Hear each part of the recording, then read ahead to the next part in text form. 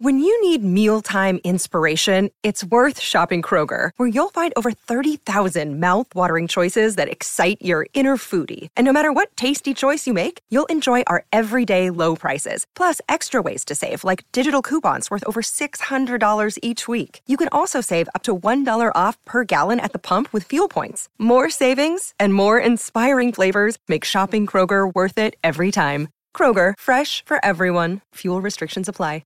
You're listening to a Score North podcast right now, and if you're a business owner, so are your customers. In fact, I could be talking about your business right now, telling the tens of thousands of loyal fans about you and sending them to your business. Find out how you can partner with your favorite Score North podcast. Visit scorenorth.com now and enter keyword partner. Fill out the form, and we'll get in touch with you quickly. Once Phil, Judd, Declan, or others start talking about your company, you'll be amazed at how many fans start showing up. So visit scorenorth.com now and enter keyword partner.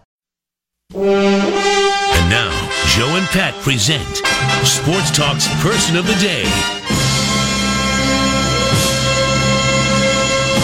The pitch, swing and a high fly, right center field. It's deep, and it is gone. Trevor Plouffe with his second career walk-off home run. It's a 3-run shot over the out-of-town scoreboard. It's his first homer as a Philly. And Trevor Plouffe has a game winner in the bottom of the 16th inning. Here at 1:14 in the morning. Wow. There were at least, I saw the replay. I didn't see it live, obviously. I saw the replay. There were at least 400 people left when he hit it, I think. And I always wonder, who are those people that stay? Yeah, not that I'm ripping them by any means, but do you have to go to so they can say we stayed? Okay, we stayed, and they don't work today. They don't have to go to work today. Either that, or they're fine with getting 4 hours of sleep. Yes, and that's true. The next day. And I was happy to see it for Plouffe. He just got called up. He's only played in 6 games for him. In fact, you got called up a couple of weeks ago, and I ran into Terry Ryan, who's scouting for the Phillies now, and I said, "So, what do you because he was only hitting 240 in AAA at Lehigh Valley," and he said, "Well, we need a veteran pinch hitter, which you use in the National League. Pinch hitters hit." He said they had a couple of young guys doing it, and they were not handling the situation, so they thought Plouffe would be good. Now, Trevor Plouffe. After he left the Twins, he was signed by the A's for the 2017 season. Traded June 17th of that year. He was traded from the A's to the Tampa Bay Rays for a player to be named, and he was granted free agency again in 2017. Signed as a free agent by the Rangers, but it was not a major league deal. He was, then he was added to the roster, but he started the season with the Rangers, was only there a few games. He got released on April 10th, and he was out of the game for 13 days, didn't have a job. And then the Phillies signed him. Wonder what the poor guy did with his time. April 23rd, he was, out of the big leagues out of baseball for 13 days. And the Phillies signed him, but he stayed. As I said, he stayed in Lehigh Valley for 60 games. So he was. I don't think it was a situation where they had to call him up. He didn't have a lot of options. Now I will say, it was what made Trevor Plouffe an effective player for 3 years for the Twins was when he started hitting the ball the other way. Yes, mm-hmm. And that home run last night, there was a 3-run right bomb. Center. Over right center, hit it. I mean, you knew it was gone. Boy, there's a ball carrier in that ballpark. Yeah. Ooh, a lot of home runs available in there. But I was more impressed till I found out it was Kiki Hernandez that was pitching to him. It was an position player. Infielder. They ran out of pitchers and had the infielder in there, and he only got one out, and then Plouffe hit the home run. And even though the Dodgers lost, I think everybody was happy for it to end at 110. Just let this thing end. Is this, we're going to end up with the guy at second? We're going to end up with the guy at second. Not next year, not the 4 years, 4 years, 4 years. They'll end up putting the guy at second. And the Phillies, I'm talking now, they won again today. I didn't realize this till we looked this morning.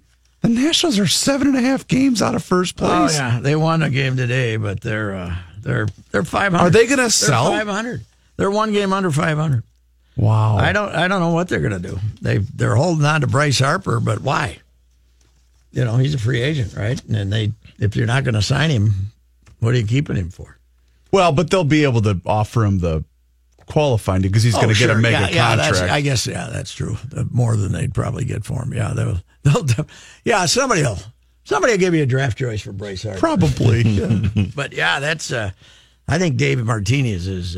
He's in over his head. I think you know what we found. Everybody when he was doing well as Madden's guy in Tampa and other places, always saying, "Why doesn't he get a job?" I think we now know. Because he's a good bench coach. It must be. He might be a knothead, too. Who knows? But they can't. They're not going to fire him, though, are they? They're going to play it out this because, year. They can't. They can't keep changing managers every other year. They've been changing guys so much over the last Dusty 7 was there years. 3 years, wasn't there? Yeah, but Matt Williams was what, 2 years? Yeah, he was a knothead. He should have gotten fired when he took Zimmerman out of the game. Yeah. Should have gotten fired when he walked back from the dugout. Walked back to the dugout. They should have called him and said, "What the hell are you doing?" But you know who that team needs? Because you've got a lot of really big personalities on that ball club and in that clubhouse. They need like a Joe Torre they need a veteran guy that's had some success. Ozzie Guillen. No. Can you imagine Ozzie Guillen in that clubhouse? Ozzie will put a little life in him. Why is everybody afraid of Ozzie? Well, because he might insult another country.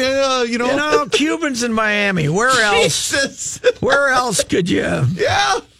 It was bad luck. Why is that he decided to rip Cubans in Miami? To praise Castro in Miami. You know what was bad? Any other city praises Castro. You know what it was bad for? Image. It was bad for the image. I loved him. He was the all-timer, man. I'll tell you what, though. He could swear, too. Oh, yes, he could. He had the bad mouth. He hated Jay Mariotti, too, so he had that going for him. Joe West, too, he had a nice little rivalry with Joe West, I think, too. Plouffe, 2015, 22 home runs and 86 RBIs. That was a pretty good year. I voted for him as the Twins MVP over Miguel. Miguel ended up winning it. Yeah. That led to one of my favorite Miguel quotes ever when in the spring training when we found out Miguel was going to play right field. And he said, Miguel, I'm talking, said, "Oh, they told me I could play third base next year." Yeah.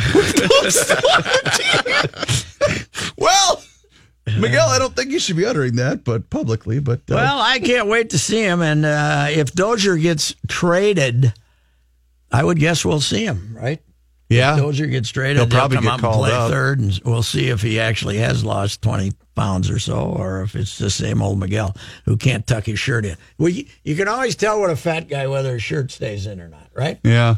Yeah, we'll see. If he's playing with the shirt out, then he hasn't lost any weight. Yeah, but as a guy that's baseball jersey has a hard time staying tucked in, too, I'm not going to make fun of him for that. No, but that's the sign. You remember Madden's great bit on Madden talking about that?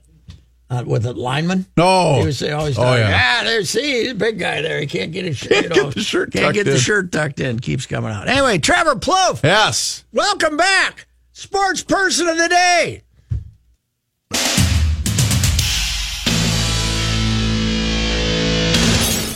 Matthew Collar doing double duty this week. Are you still got the morning show the rest of the week, sir? Just tomorrow. Okay. And Phil is back on Friday. All right. Well, Matthew's been doing 4 hours in the morning. Now he's out at Winter Park today, where the Vikings. What did we do today? Do we have one walkthrough and then a practice? How's it work? It was the TCO Performance Center, Patrick, for one. Oh, did I say Winter Park? Yes, you did. I've been trying to stop myself from saying it too. Yes, I'm going to start saying in Egan. That'd be good for me. I think I'll be able to remember that out there in Egan. Yes.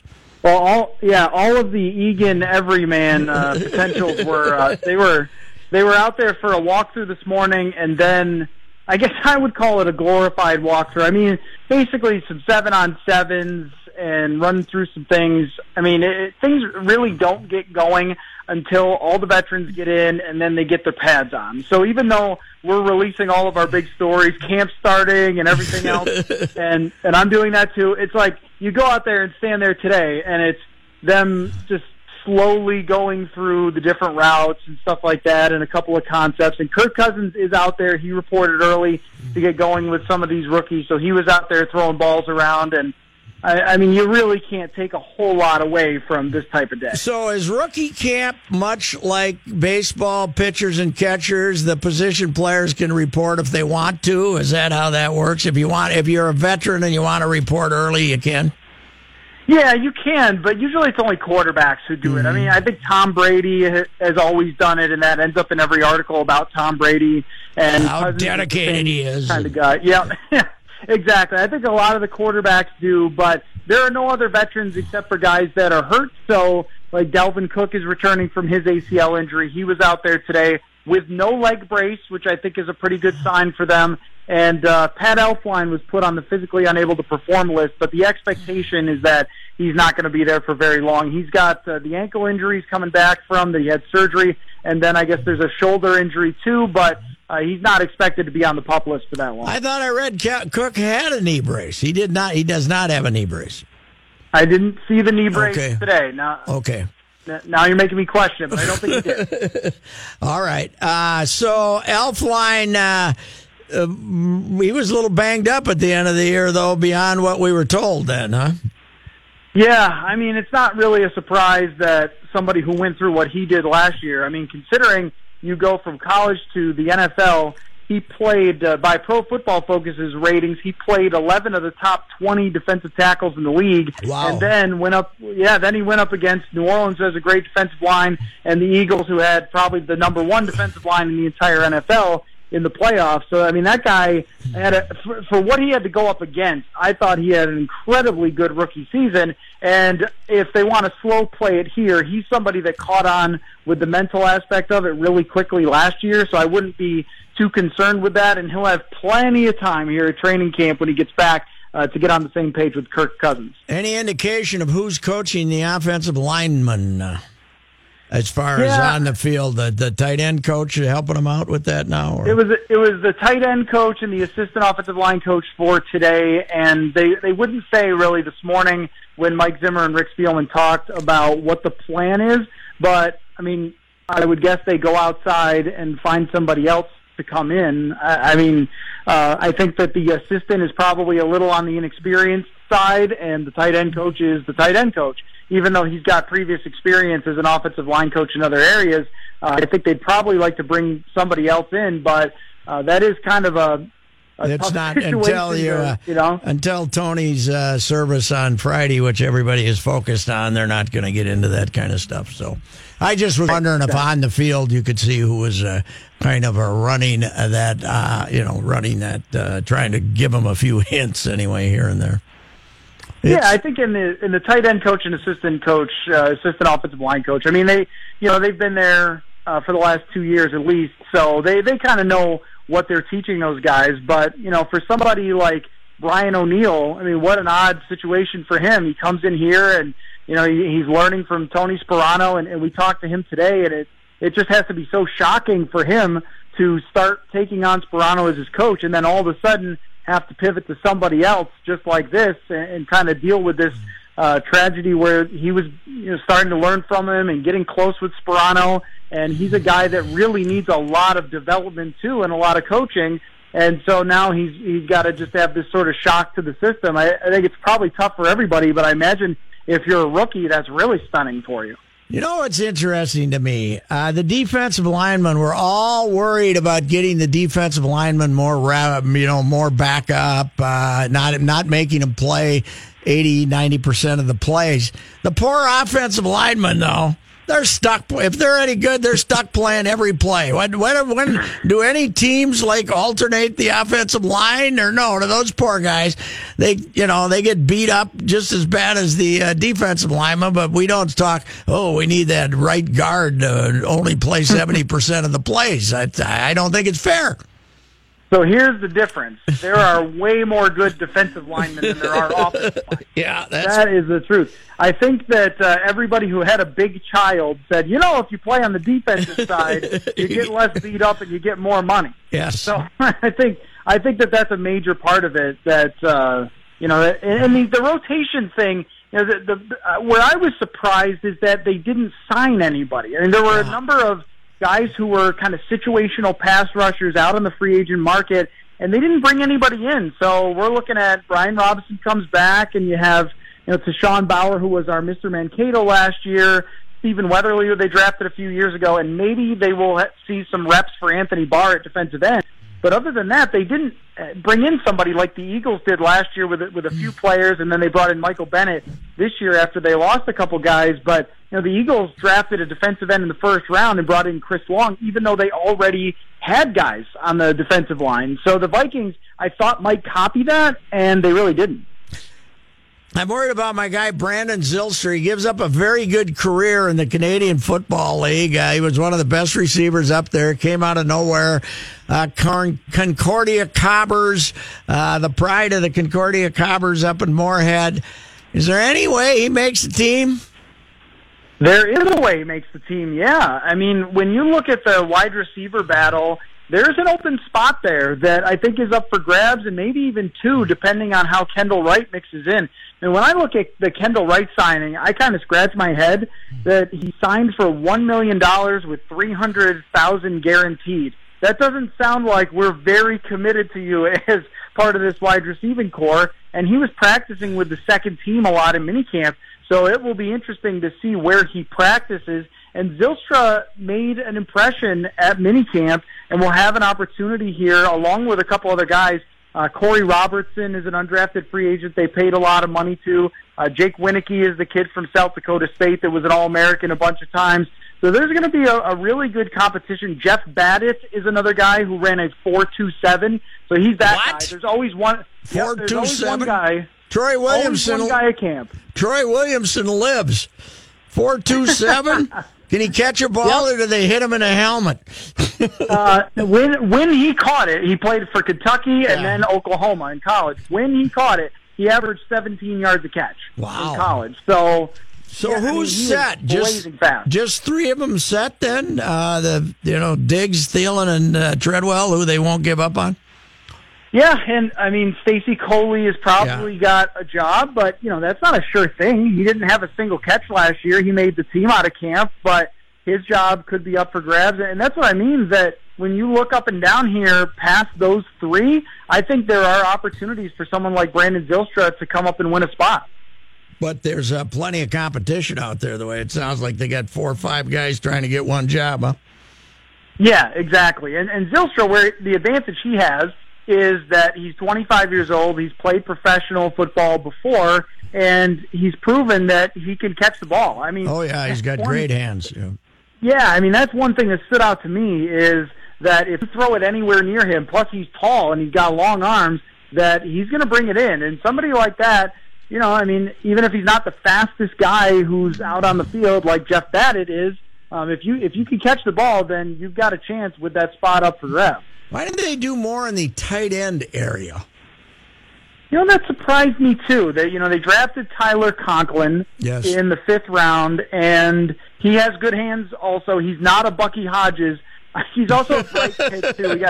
We got a chance to talk with him, and that's where he'd separate himself from Bucky Hodges. I think he's a pretty bright kid.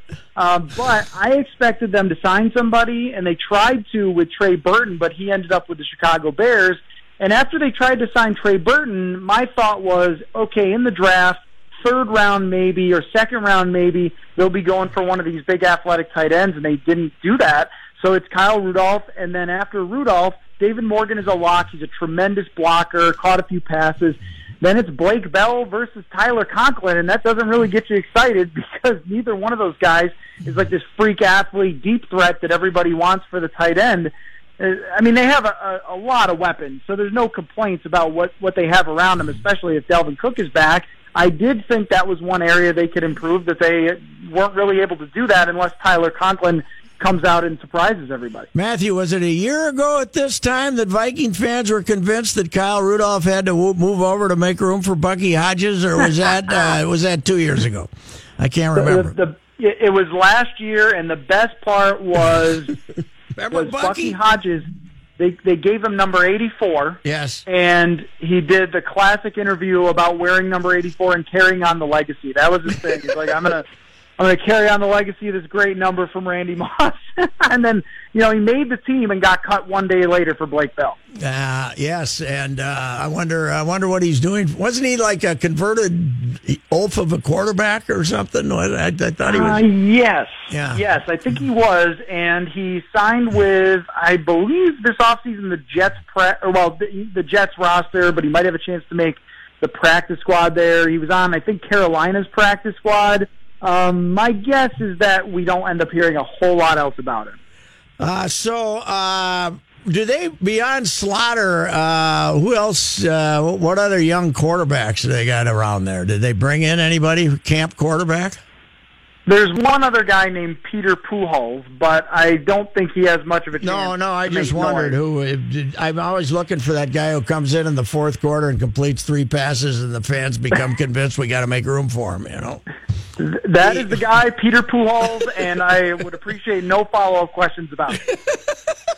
Well, we yesterday came up with we're going to give Kyle Slaughter the McLeod Bethel Thompson Award from this year's camp. The McLeod, we had to make room for him, and it didn't quite work out that way. All righty, sir. Well, have a good last 4 hours marathon tomorrow with the great Judley, and we will talk to you again. All right, thanks, Patrick. All right, Matthew Collar does really good work on the Vikings on 1500ESPN.com. You folks know I'm not a BSer. He really does do good stuff, and check it out.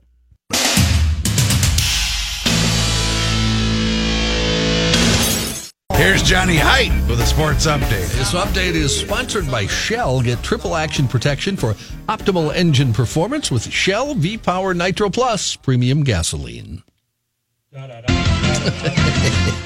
Twins Toronto. That's a quick one, huh, Chris? Yeah, you finished early.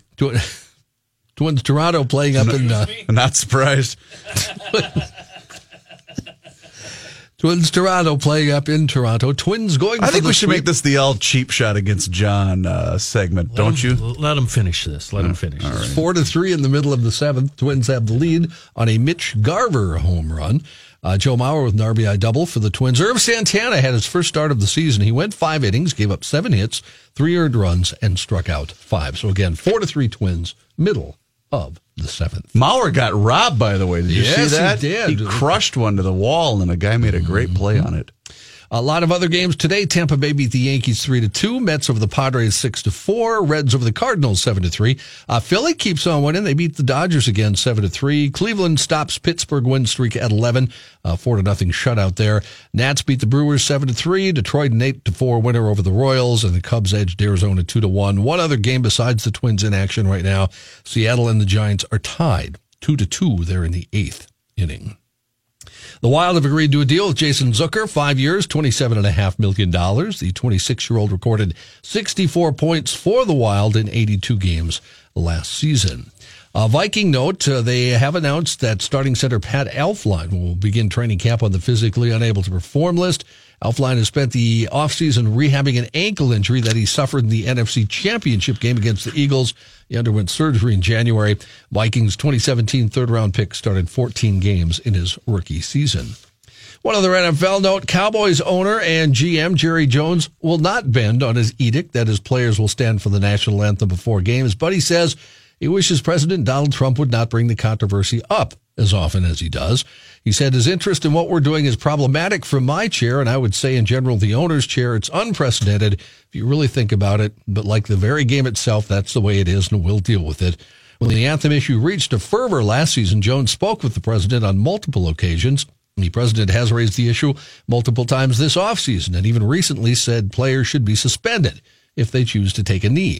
At the spring owners meeting, the NFL announced a new policy that would require players to stand for the anthem. If the players do not want to be on the sideline, they could remain in the locker room. In the past, the policy stated players should stand, but it was not required. Last week, a league and NFL Players Association issued a joint statement, said no new rules relating to the anthem will be issued or enforced for the next several weeks, while both sides continue to hold discussions to try and figure out how to move forward. A baseball note, Mets outfielder Yoenis Cespedes will miss the rest of the season. He's going to undergo surgery on both heels. I believe his first name is pronounced Yoenis. Yeah, close enough.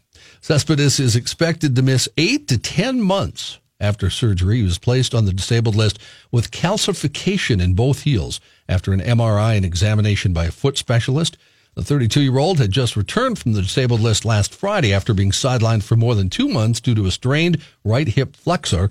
He had a home run in that game, a win against the Yankees, but after the game admitted he had issues with the heels for the better part of the last decade. Since signing a 4-year, $110 million deal after the 2016 season, he's played a total of 119 games. He's owed about $59 million over the next 2 seasons. That is the American dream, is it not, John Haidt? Sign a big contract and sit down. You're skeptical, aren't you? You think he's faking it. Not that he's faking it, but he doesn't seem all that interested in trying to bust it to get back out there. And I don't blame him. The Mets are terrible. The Lynx picked up another All-Star today when forward Rebecca Brunson was added to Saturday's game at the Target Center by WNBA President Lisa Borders. She's an injury replacement for LA star Nika Ogwumike. I think I got that wrong, and there's no Manny here to tell me. Yeah, Manny's here to help us correct that. Nika is sick, by the way. That means the Lynx now have 4 players in the All-Star game: Maya Moore, Simone Augustus, Sylvia Fowles, and Brunson. Brunson making her 5th All-Star game appearance, her 4th as a Lynx player. Yeah, that's what I got. Is that the international signal for you? Thank you, Manny. Thank you, Manny. Aromake. All right, that'll be enough out of you. Royce is going to be back with Tim Kurkjian. Do not touch that radio dial.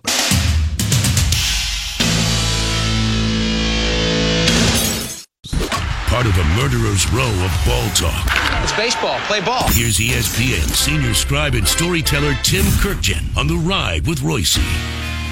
Tim Kurkjian, ESPN and ESPN.com. Hall of Fame this weekend. 2 members of the 84 Tigers going in. Shortstop Alan Trammell and our guy, St. Paul's own Jack Morris. I think maybe we forget what a great ball club that was. 35-5. You've been with teams that started worse than 35-5, Tim. Yeah, I remember that team really, really well. They led, of course, wire to wire that year. There was no doubt that they were going to win the World Series that year, which you never know in baseball these days. And I remember a sports writer from Minneapolis named Pat Royce, who led one of those World Series games. His lead was, whatever it was, there have been 215 World Series games played, period. This one was the worst. It was like when the Tigers just pounded the Padres in a really bad game. But the Tigers were so good, they made the other team look bad that year. And it just come firing out of the gates the way that they did was Sparky in control. That team was a sight to behold. Well, I was just writing a little piece about him for our Jack Morris section. And I remember one night, back in '84, if you wanted to follow a baseball team, you had to have a clear channel AM signal. And WJR in Detroit had one of those with the great Ernie Harwell. And the night that Jack pitched a complete game and beat Anaheim to beat them, to get them to 35-5, Ernie said, "What a ball club." He was the greatest. And, of course, Baltimore had Ernie before he went to Detroit. So. Right. And here's how great Ernie was, a little off the topic. When Tiger Stadium closed, I said to Ernie, what are you going to take from the stadium as, just something to remember it by? So without hesitation, he said, I'm going to take the urinal from the visiting clubhouse. I said, what?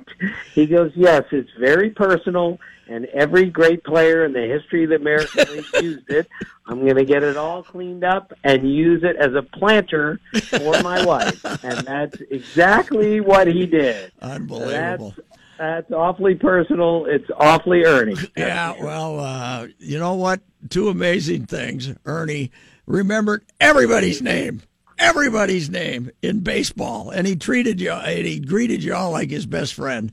But the other thing was when he used to say, "A nice catch down there by the lady from Farmingham," and the Tiger fans believed him so much they couldn't figure out how he knew where these fans were from. The foul balls. He was the greatest. He was a beauty, and he was a part of that '84 Tiger team. Oh, yeah. I mean, with famous broadcaster, famous players, famous run, famous team, no doubt. Yeah, they were really good, and of course they had everybody's favorite man. Well, second favorite for me. I liked Earl better, but just because he was more colorful. But you couldn't beat Sparky either. It's nice to see those two guys going in. How about Whitaker? Is he marginal? He's second baseman back when the second baseman didn't put up big numbers. Right. The stat guys love Lou Whitaker, and Lou Whitaker is one of those guys that got knocked off the ballot after 1 year, like Bobby Grich did, people like that.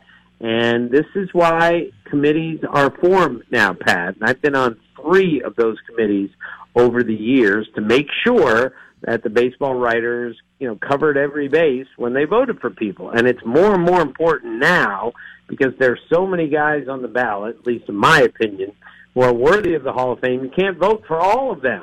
No. So some guys get lost, and I think Lou Whitaker got lost among second basemen at that time, and it's really unfortunate that guy spent 1 year on the ballot, and then he was gone. He was better than that. He deserves a longer look, and someday, sooner rather than later, he's going to get another look for the Hall of Fame. Well, we just had one of those cases here for Minnesota. Johan Santana getting, I'm not saying Johan's a Hall of Famer, but he shouldn't get knocked off in the first year. You should look at him for a while. That was. I totally agree, Pat. You look at Santana's best 6 years together.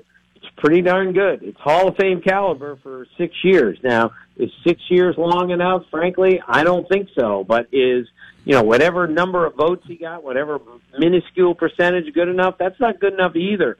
We need to take another look at that guy. And again, that's why those committees are put together so guys can get a second chance at this. Tim, trading deadline approaching. I'm guessing we're going to have a world record number of waiver deals in August this year because it is such a buyer's market that the teams that are trying to move people are going to kind of, I can't take that. And then when they get to August, they'll end up taking what they can get. I just feel, I can't remember when it's been so much of a buyer's market.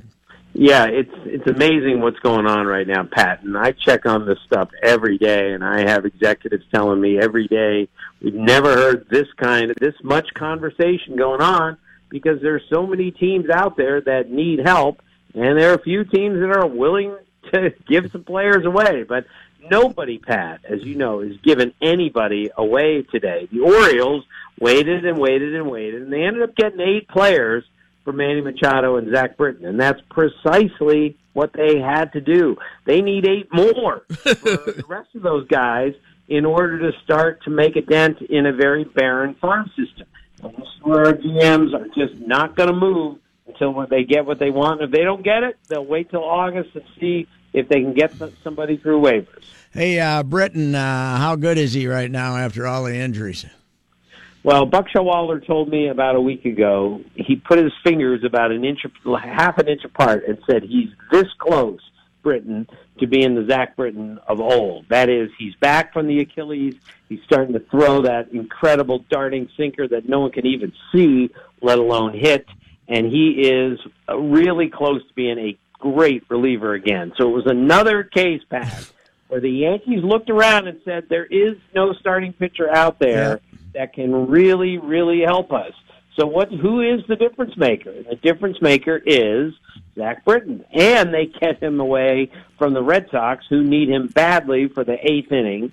And they kept him away from the Astros, who need him badly for the 9th inning. So the Yankees rebuilt the greatest bullpen I've ever seen. Yes. Just got better. I was going to say. They kept Britton away from their 2 biggest competitors in the American League. He's pulled this off 2 years in a row, Cashman, man. Last year at the deadline, he loaded up on the bullpen. The heck with the rest of it.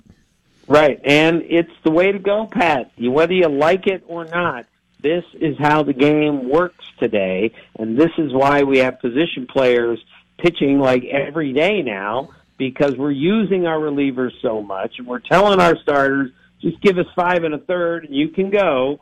And that's why we've got overworked bullpens and tired pitchers, and that's why non-pitchers are pitching. But that's why you load up on your pen, because you know you're going to need them a lot August, September, and October. Boy, if you had a starting pitcher to give away, you could get something. The Cubs desperately need one. The Yankees could have used one, but I don't think the Cubs can do it with what they got to start for starters right now. Do you? No, I saw the Cubs on Monday night from the booth, Pat, and I'm telling you, they're one good starter short of being able to be the best team in the National League. And that doesn't mean they can be the best team in baseball, but they just don't know where Yu Darvish is and when he's going to be back and what he's going to be like when he gets back. And with Chatwood being so erratic, and they had to start Luke Farrell the other night, third major league start, that they're in some trouble in their rotation. And yet, they catch it so well, they pitch pretty well out of the bullpen, and they lead the league in runs scored.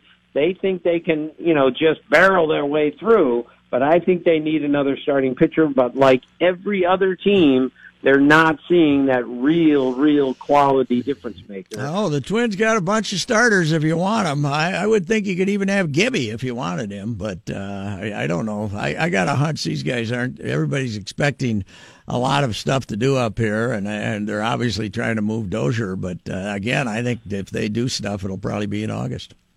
Yeah, and then again, the question is Jake Odorizzi or Lance Lynn or Kyle Gibson, are those difference makers, or are they just third starters on pretty good teams? I mean, most teams are saying, I need a guy to start game 2 of the playoffs, and I'm not sure the Twins have that guy. I'm not sure anybody has that guy other than the Mets, and I just don't see them moving Syndergaard or DeGrom. Oakland is the goofiest baseball town in America. Generally speaking, they don't care. But when they get on the bandwagon, man, they will come piling out.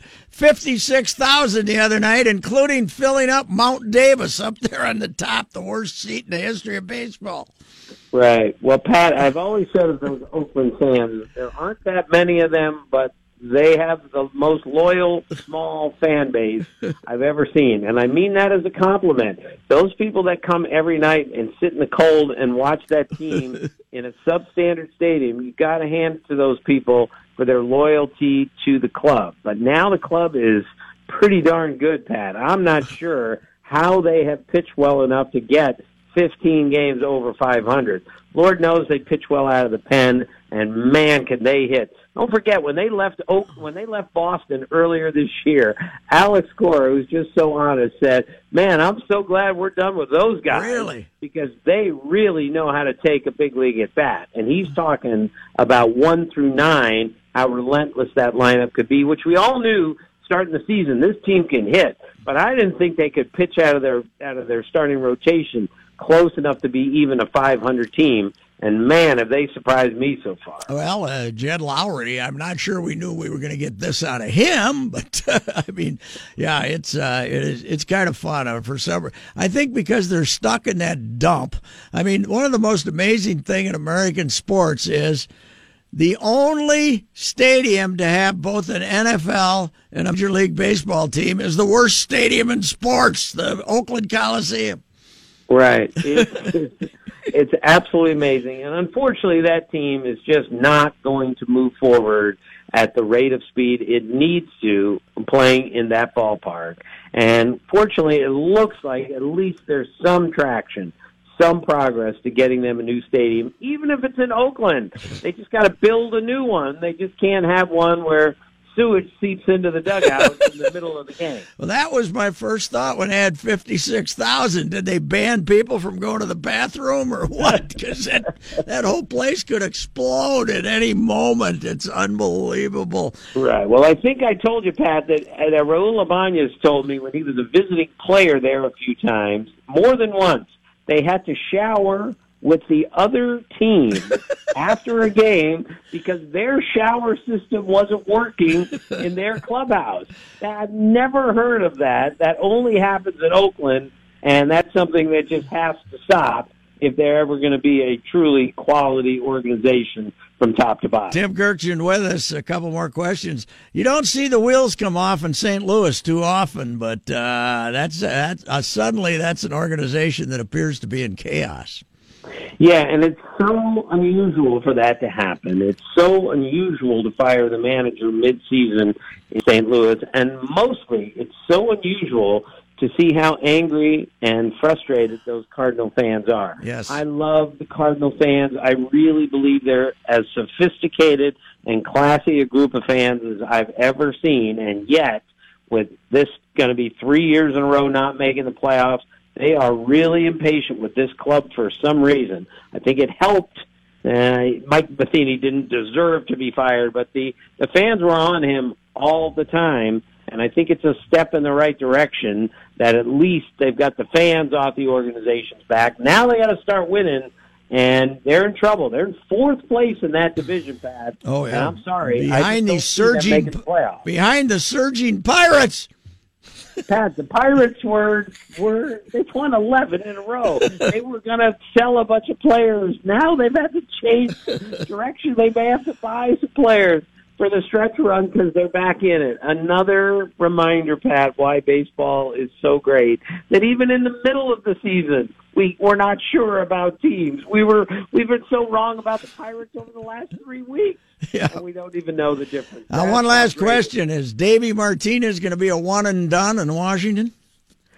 I'll tell you, Pat, I can't imagine that. That just doesn't make sense with all the injuries. But look, they are 2 games under 500.